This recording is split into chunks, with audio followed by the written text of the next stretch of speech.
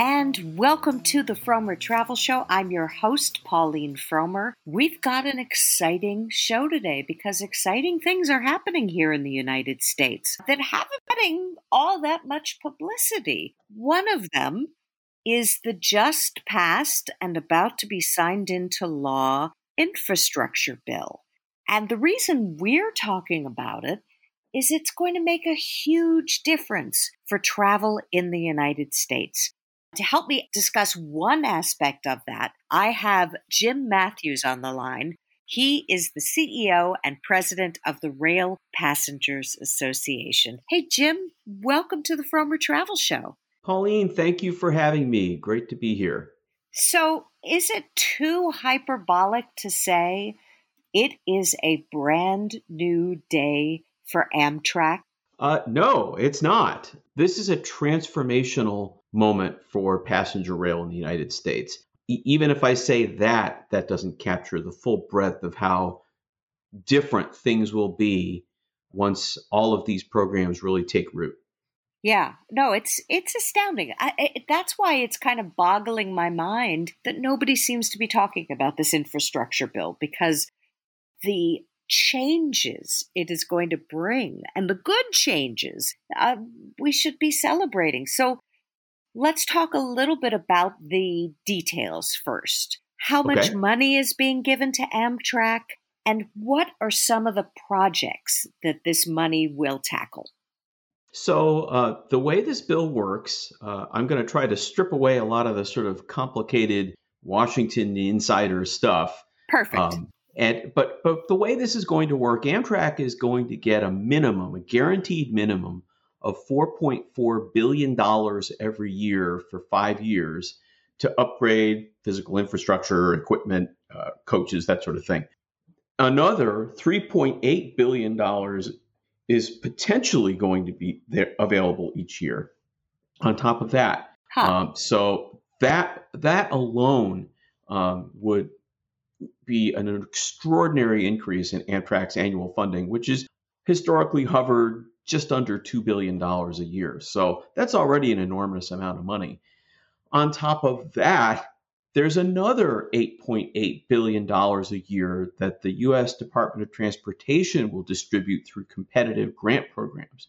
We don't know where that's going to go, where in the country, but at least 45% of that is going to be distributed outside of the Northeast corridor that a lot of people are familiar with between Boston and Washington, D.C. And at least 20% of that is earmarked for what we call the long distance network. Those are those very long trains that run between, say, Chicago and Los Angeles or Chicago and Seattle and so forth.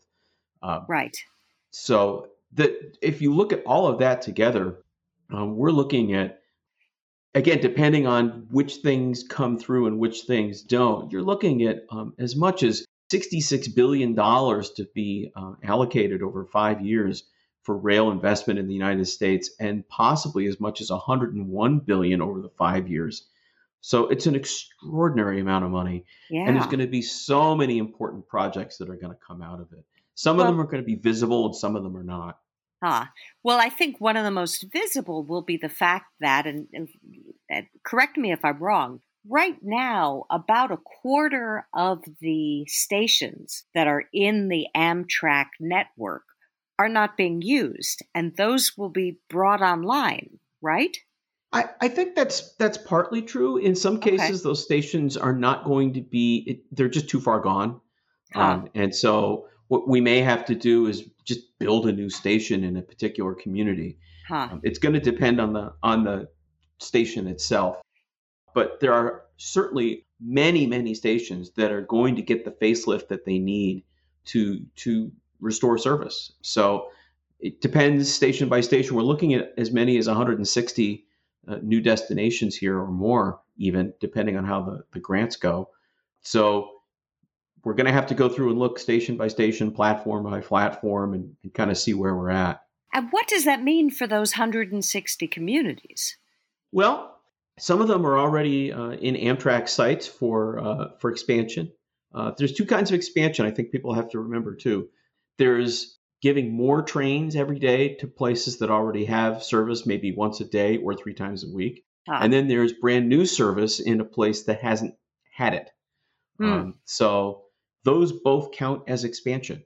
Frequencies, number of trains per day, that's a lot easier to add than building a brand new station. So I Sure. think we're going to see some of those first. But when you look at places like, for example, Atlanta or Nashville or Phoenix or Las Vegas, these are places that really, or Columbus, Ohio is a great example. Scranton is a great example. Hmm. There are cities and communities whose size and number of trips justify having train service, and they don't have it. And so those places will be very likely to see expansion and new stations and new facilities and so forth. But it means connectivity. It means, I would think, increased economic growth. It means tourism. It means that a lot of communities that don't have many other ways of connecting with the rest of the United States beyond private cars will have options, right? Exactly. And this is true whether you're looking in rural parts of the country or in urban parts of the country. We see the same phenomenon where because you give people the ability to travel, you give people the ability to take the train so that they can go to work, they can go to school, they can travel for fun. We see economic growth everywhere we make these investments. And it usually returns anywhere from $4 for every dollar you spend to as much as $7 or $8 for Wow. every dollar that you spend in the community on this kind of service. It's always an investment. It's never going to come out negative. And I'm very excited about that. Just the ability to get more places in a greener way. I mean that's so important. So you have more communities being brought online and more types of travelers because the needs of people with disabilities are finally going to be addressed by this bill, right? That's exactly right. There's money in the bill to do two really important things. One is to get at the backlog of Americans with Disability Act modifications that need to be made in facilities across the country, making ramps, making wheelchair accessibility a priority, elevators, those kinds of things. But then on top of that, just the mere addition of service in some of these places is in and of itself going to be a boon to the disabled community. A lot of people don't realize that about a quarter of Amtrak's long distance trains ridership is disabled in some way. Huh. And that's because it's very difficult or impossible to get a powered wheelchair or medical oxygen onto a bus or certainly Hmm. not onto a small regional airliner. Right. And so these people have no options today if they Hmm. don't have that kind of service. Right. So adding service to these communities is going to open up an entire world to people who have not had those kinds of options before. And I think that's tremendous. Oh, yeah. As well, as you said at the very beginning, there's going to be new train cars and new locomotives. What will that feel like to passengers, and what differences will that make? It's going to make an enormous difference. I testified in Congress a while back about the state of the what we call rolling stock, which is the coaches, the sleeping cars, the stuff that rolls, the stuff that we actually consider the train. And I called it a rolling museum. And it's true. It's sad, but it's true. Amtrak has never really been given appropriate capital funding to make the kinds of investments that they need to replace those coaches and locomotives and sleeping cars and so forth on the kind of scale and regularity that they need. There have been little purchases here and there, but it's got to be sustained. You got to do it in a regular sort of pace. And Amtrak has not been able to do either of those things. This is going to really accelerate the pace of some of the purchases that are already underway. Amtrak has been fielding newer, greener locomotives for some time. That is going to really be secured in this bill. They have already been involved in getting some refurbishments done and some new cars done on single level, not bi-level. So single level are the sort of short single floor cars that you see very often in the east, in the northeast. Next up is what we call the superliners. These are bi-level cars. These have an upstairs and a downstairs. and you see them on these long distance trains that cross the country. Those are in some cases as much as 35, 40, sometimes even 40 plus years old. Wow. And they're showing it.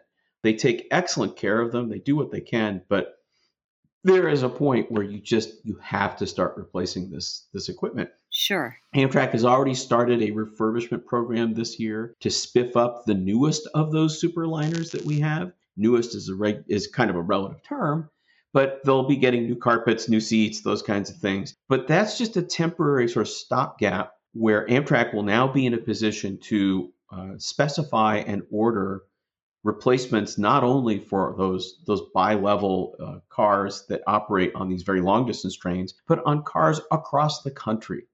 Wow. And the objective is to not just replace each car, but to add capacity, because if you're going to add 160 destinations and you're going to add extra trains every day, you're going to need more equipment. Right. So the fleet has to grow just to accommodate that.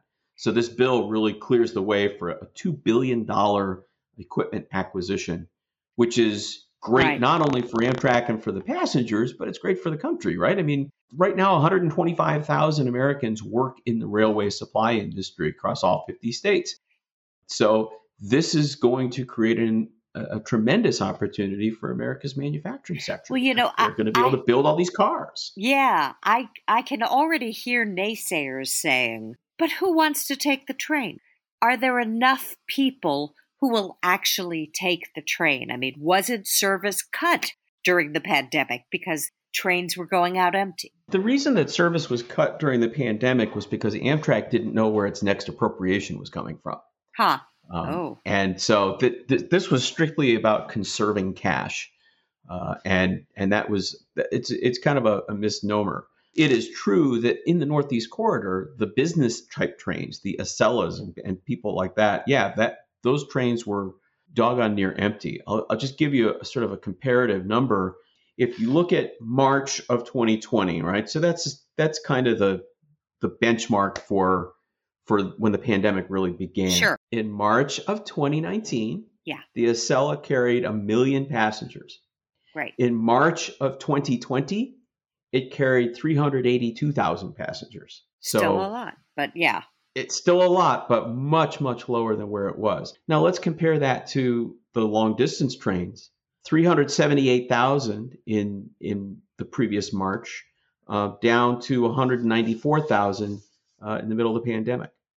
And so what we saw was that Amtrak was cutting its seats by 50% to maintain social distancing. In other words, they would only sell half a car. Sure. So that people could be apart. Right. The long distance trains routinely operated at 50% of their prior year ridership, which tells you that if the seats had been available, they would have been full. Ah, very interesting. Yeah, and we know before the pandemic that Amtrak's popularity was just increasing exponentially, that a lot of young people don't want to have to rely on cars, that they want to have these options, that they're very aware of climate change and they want a green method of transportation. They sure do. I mean, Amtrak's ridership was setting records year after year after year for over a decade. Every year they would just go up and up and up. And where they were constrained and didn't have higher growth was because they didn't have the equipment. They didn't have the ability to carry anymore. So, it's pretty clear when you look at the numbers that if the Amtrak service exists in a given place, it is well used. It's a very popular myth that these trains travel empty. They don't. They're very well used. And the trick is we got to get enough cars, enough seats, enough sleepers, and enough trains operating every day to get people more options to go where they want to go when they want to go. Yeah. We have a Facebook group. It's called Fromers Roamers. And we posted our I recently wrote an article about the infrastructure bill.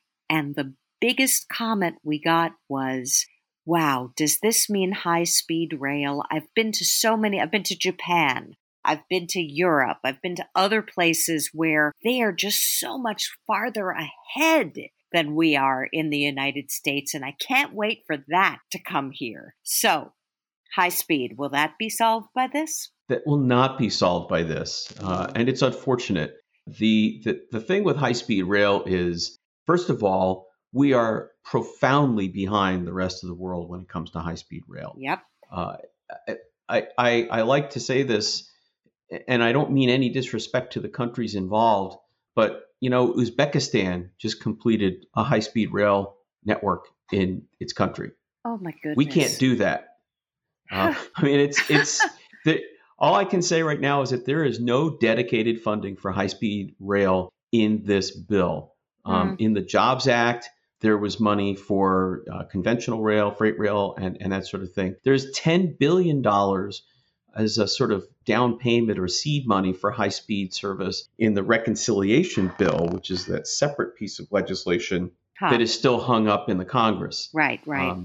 And that's where that lives right now. We know that high-speed rail could be a game changer in itself. It can move a lot of people quickly and efficiently and cheaply once it's done. It's just we've never really built high-speed rail in this country, so we're not good at it. Yeah. And that's a sobering thought. We kind of assume that we're good at everything, but we're not. There's some very promising things happening in the private sector that might help us. If I look at in Texas, for example, there's a private group that's trying to bring together high-speed rail using the exact same technology that's used on the Japanese bullet train. They will literally bring the trains to Dallas and Houston and run them between Dallas and Houston for business travel. Wow. They are so close to being able to start, and they have opposition from some landowners, and those people have taken them to the Texas Supreme Court. The Texas Supreme Court could undo that.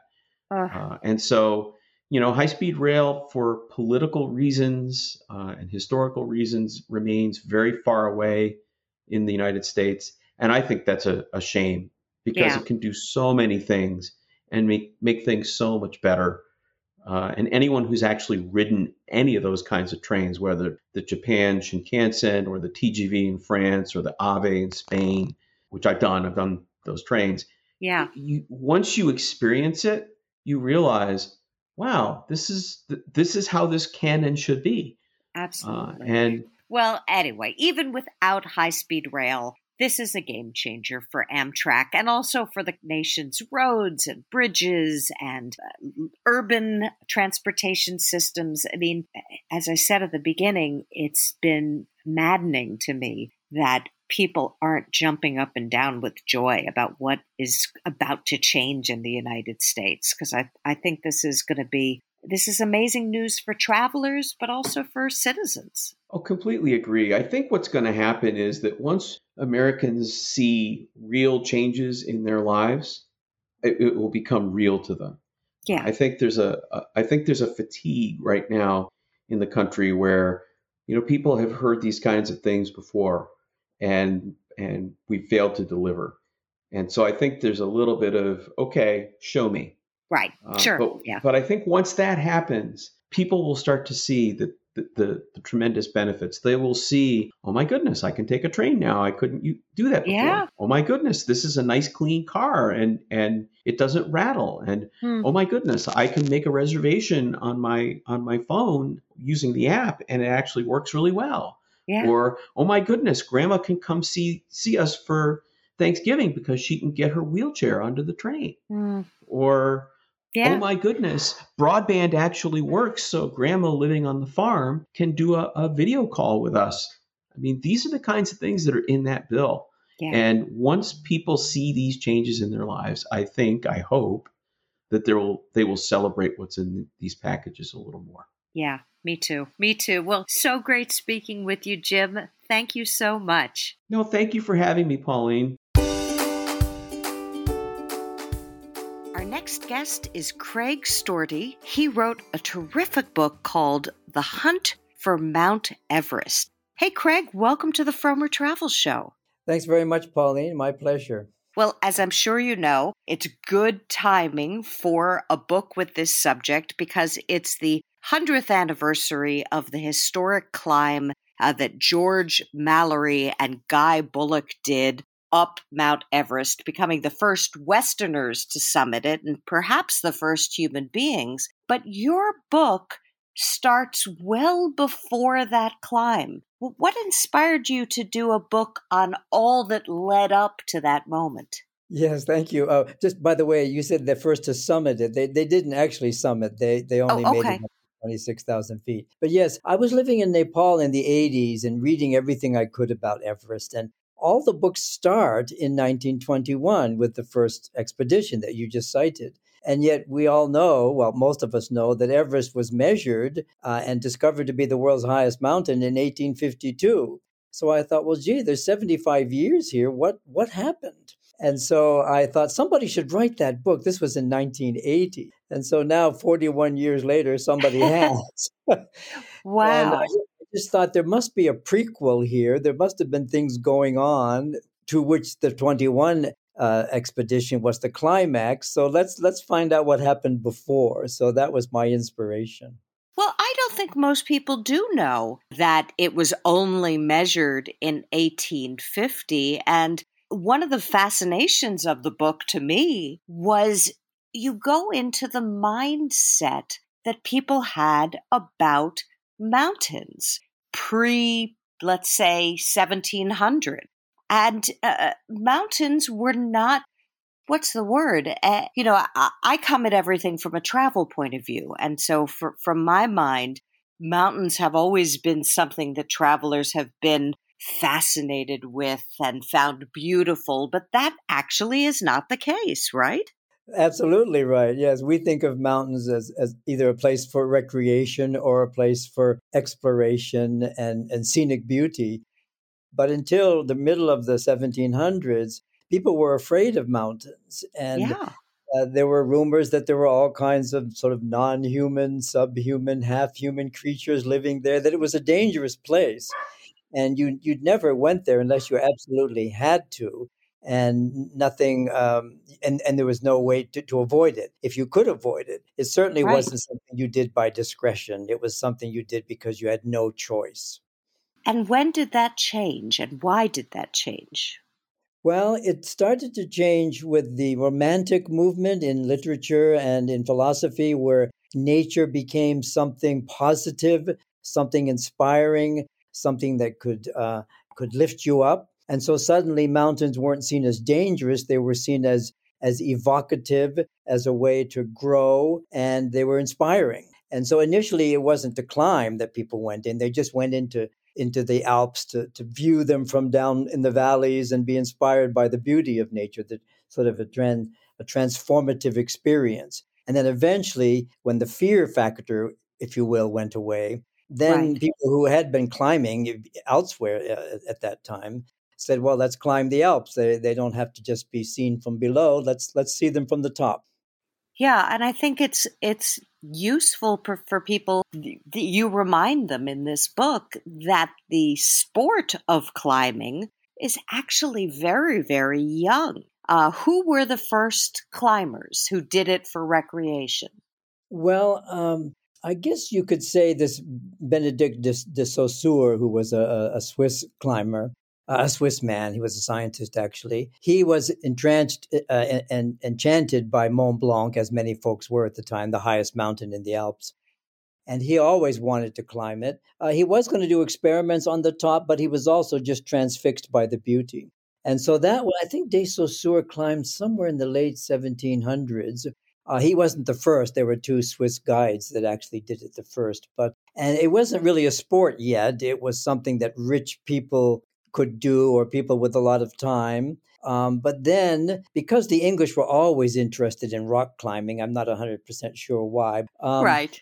They heard about the Alps, and they were actually the first who went there specifically just to climb it. And I suppose you could say at that time it became a pastime, if not yet quite a sport. Yeah, and you tell in the book you tell the very dramatic story of the first summiting of the Matterhorn. Wow, which was ended up being a race, right? Well, yes, and of course there was a British guy, Edward Whymper, who was fixated on climbing Mont Blanc. And by that time, the Italians, well, all the folks around the edge of Mont Blanc, which includes Switzerland and Italy, they were all keen to climb it too. But Whymper sort of he was determined to be the first. He did try to climb it a couple of times with this Italian guide. They made it a certain distance, but not to the top. And then when he wanted to climb it for, I think it was the fifth time, the guide said he wasn't available. But actually, he was about to lead an Italian group up from the south side. And so Whymper went around, found some kind of amateurs, and did the climb with them. He knew Carrel, the Italian man, was climbing at the same time from the other side. And the idea was, the question was, who was going to get there first? And Whymper knew that if he saw footsteps on the top, then he hadn't made it. But actually, he did make it. He went over to the edge, looked down the south side, and there were the Italians several thousand feet below. Yeah. And when they saw him, they turned around and went back. Yeah. No, and I don't want to spoil the whole book but then tragedy struck his crew. But read the book. Another fascinating thing, we live in a world where knowledge is available at the tap of a fingertip. You go to Google, you find out how tall Mount Everest is. But just finding out the height of mountains was an incredible undertaking and a physical undertaking. Can you talk a little bit about how the early map makers and surveyors figured out that Everest was the tallest mountain in the world? Yes, well, it was actually done through, I guess you'd call it trigonometry today. The English had for many years been surveying most of India, their most valuable possession, from south to north. And eventually, of course, they ran into the Himalayas, most of which were not, you couldn't enter as a Westerner, either because Nepal was closed to Westerners or because Tibet was. So when they got to the mountains, they couldn't enter them and measure them from below or from nearby, but through what is called triangulation. If you know the elevation of 2 points, then through something called triangulation, you can calculate the elevation of a third unknown point. And so that's the method they used, working from Darjeeling in northeast India, carrying the 600-pound theodolite, which is a very sensitive surveying instrument, carrying it up and down these, what we'd call them mountains, they probably call them hills, and taking different measurements from, I believe in the end, they used 6 different locations, and then they did an average, and with a lot of computing, what we would call computing, it was mathematical calculation. It took a couple of years, actually, to compute all the measurements. And then, just to do all the math, it took 2 years, right? Exactly. Yes. Because It was such a potentially important discovery that they really wanted to get it right. And if I may, Pauline, there's something that I just found out the other day that I would have loved to put in the book, but it was too late. The Andrew Waugh, who was the Surveyor General at the time, the one who carried out this measurement, the actual measurement apparently came to 29,000 feet. And Waugh thought, gee, nobody's going to believe that. So he added 2 feet. Because it's a round number. It's not 29,212 or whatever. So he added 2 feet to that calculation. So he's now considered the first man to put 2 feet on the summit of Everest. I see what you did there. That's hilarious. Actually, Ed Caesar did that. He's the author of a book about Everest called The Moth and the Mountain. He came up with that great line. So I have to credit Ed Caesar. Oh, yeah, that's a great line. So there's so much in this book. I had no idea. At one point you talk about the fact that a lot of the surveying that was being done had to do with a scientific argument of the time. They knew that the Earth was an orb, but they didn't know if it was grapefruit-shaped or egg-shaped. Can you explain how that played into why they were looking at the size of mountains and other parts of the landscape?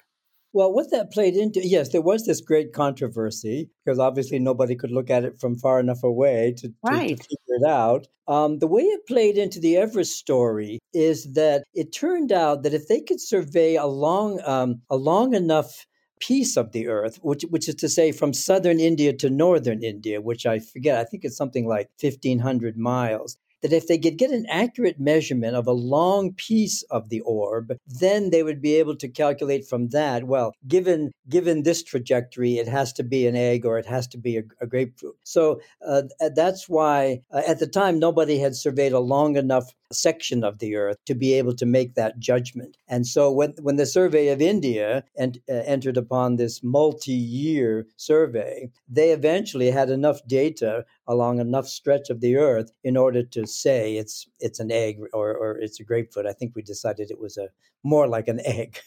We decided it was more like an egg. No, I don't know. Sorry, is that correct? Which one is more? No, it must be a grapefruit, right? It must be grapefruit, yes. I don't actually say that in the book, but it has to be grapefruit, of course, because that's circular and an egg is ovoid. So, yes. Right. We were just about to break new ground on the Frommer Travel Show. Not in a good way. Yeah. There also were major geopolitical forces in play in terms of the mapping of Everest and the exploration of that territory. Can you just give a little bit of that history? Yes, well, basically, the discovery and the mapping and the expedition to Everest is part of what's called the Great Game. Briefly, the Great Game was a multi-decade contest between Russia on the one hand and Great Britain on the other for control of Central Asia. Britain's interest was really to protect India, the jewel in their crown, an essential economic part of their empire. Russian interest was to protect themselves from all these Mongols and invaders that came from the east. So they wanted to protect themselves by taking the fight into Central Asia. The British were very worried that the Russians have their eyes on India, which in fact they did. And so they thought, well, Tibet is between us and Russia, and the Himalayas are between us and Russia, but we don't want the Russians in Tibet. That's too close. Or in Afghanistan, which actually borders directly. And so there were rumors that the Russians were in Lhasa, the capital of Tibet, rumors that they were supplying weapons, and the British just couldn't stand for this. So, as you know, they eventually invaded Tibet. It was called a frontier commission, but it was attended by 1,100 soldiers. And so they effectively conquered Tibet.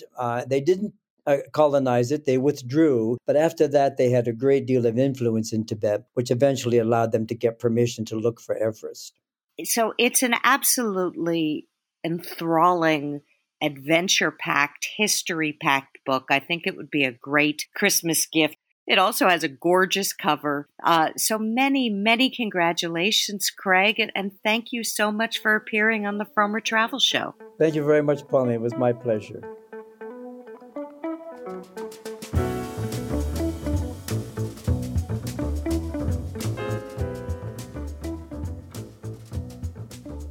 And that's it for this week's show. As always, it's been an honor to spend this time with you and with my wonderful guests. They were really terrific this week, weren't they? They always are, but this week I think especially so.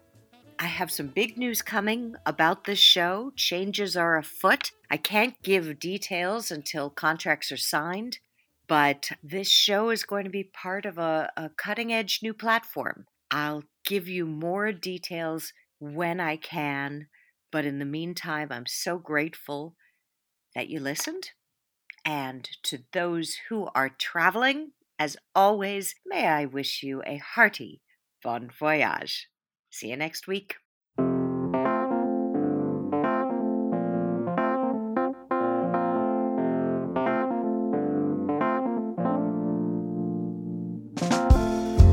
Sour candy on the table, lazy afternoons in your sweatpants watching cable.